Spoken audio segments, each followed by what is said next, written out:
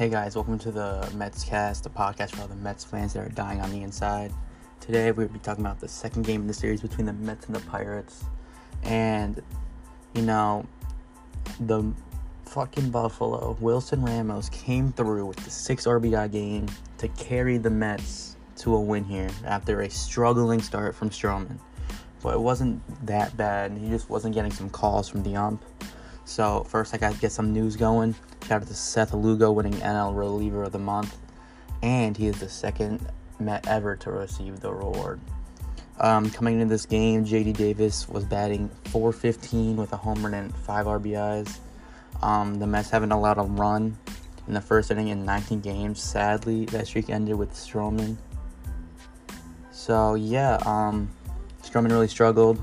He got behind 2-0 on his first 4 batters. Made a great play on a ground ball to save a run, throwing it to home with a bare hand, looking like a third baseman out there. After those the first 2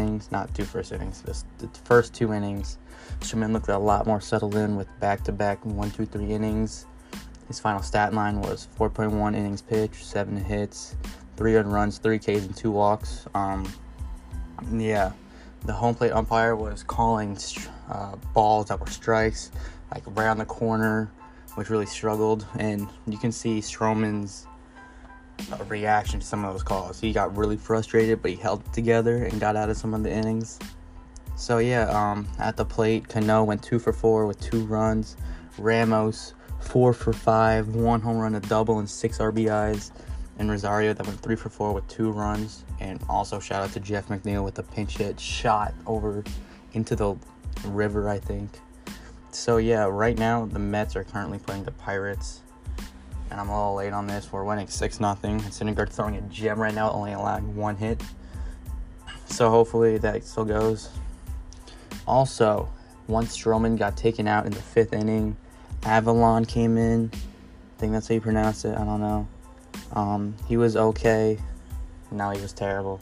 He struck out the first batter, and then it just went downhill from there. Bases loaded, and then he hit the next person to allow a run to get in.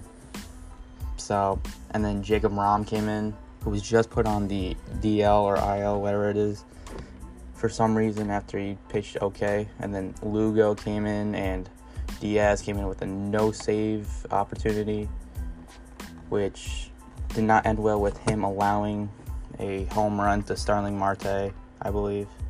2-run shot. So go Mets.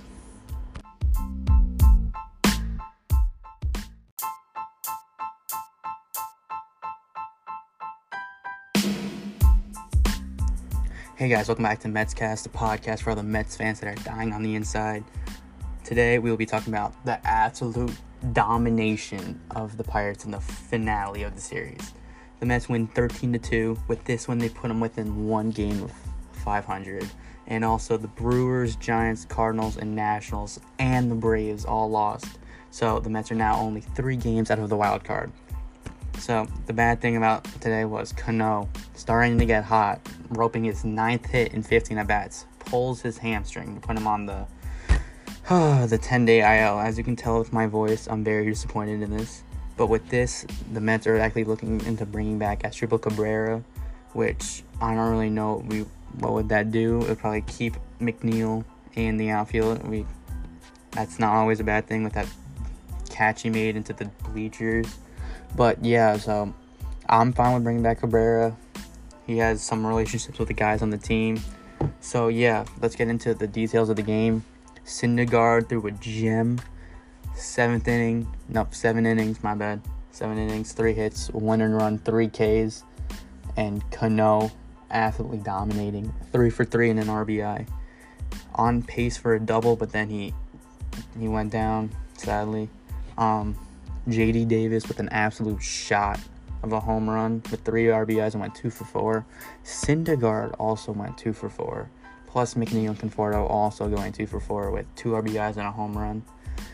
And we also saw the debut of Donnie Hart, who we picked up off waivers from the Brewers. He pitched 1 inning with 3 straight groundouts for his first time on the mound in a Mets jersey.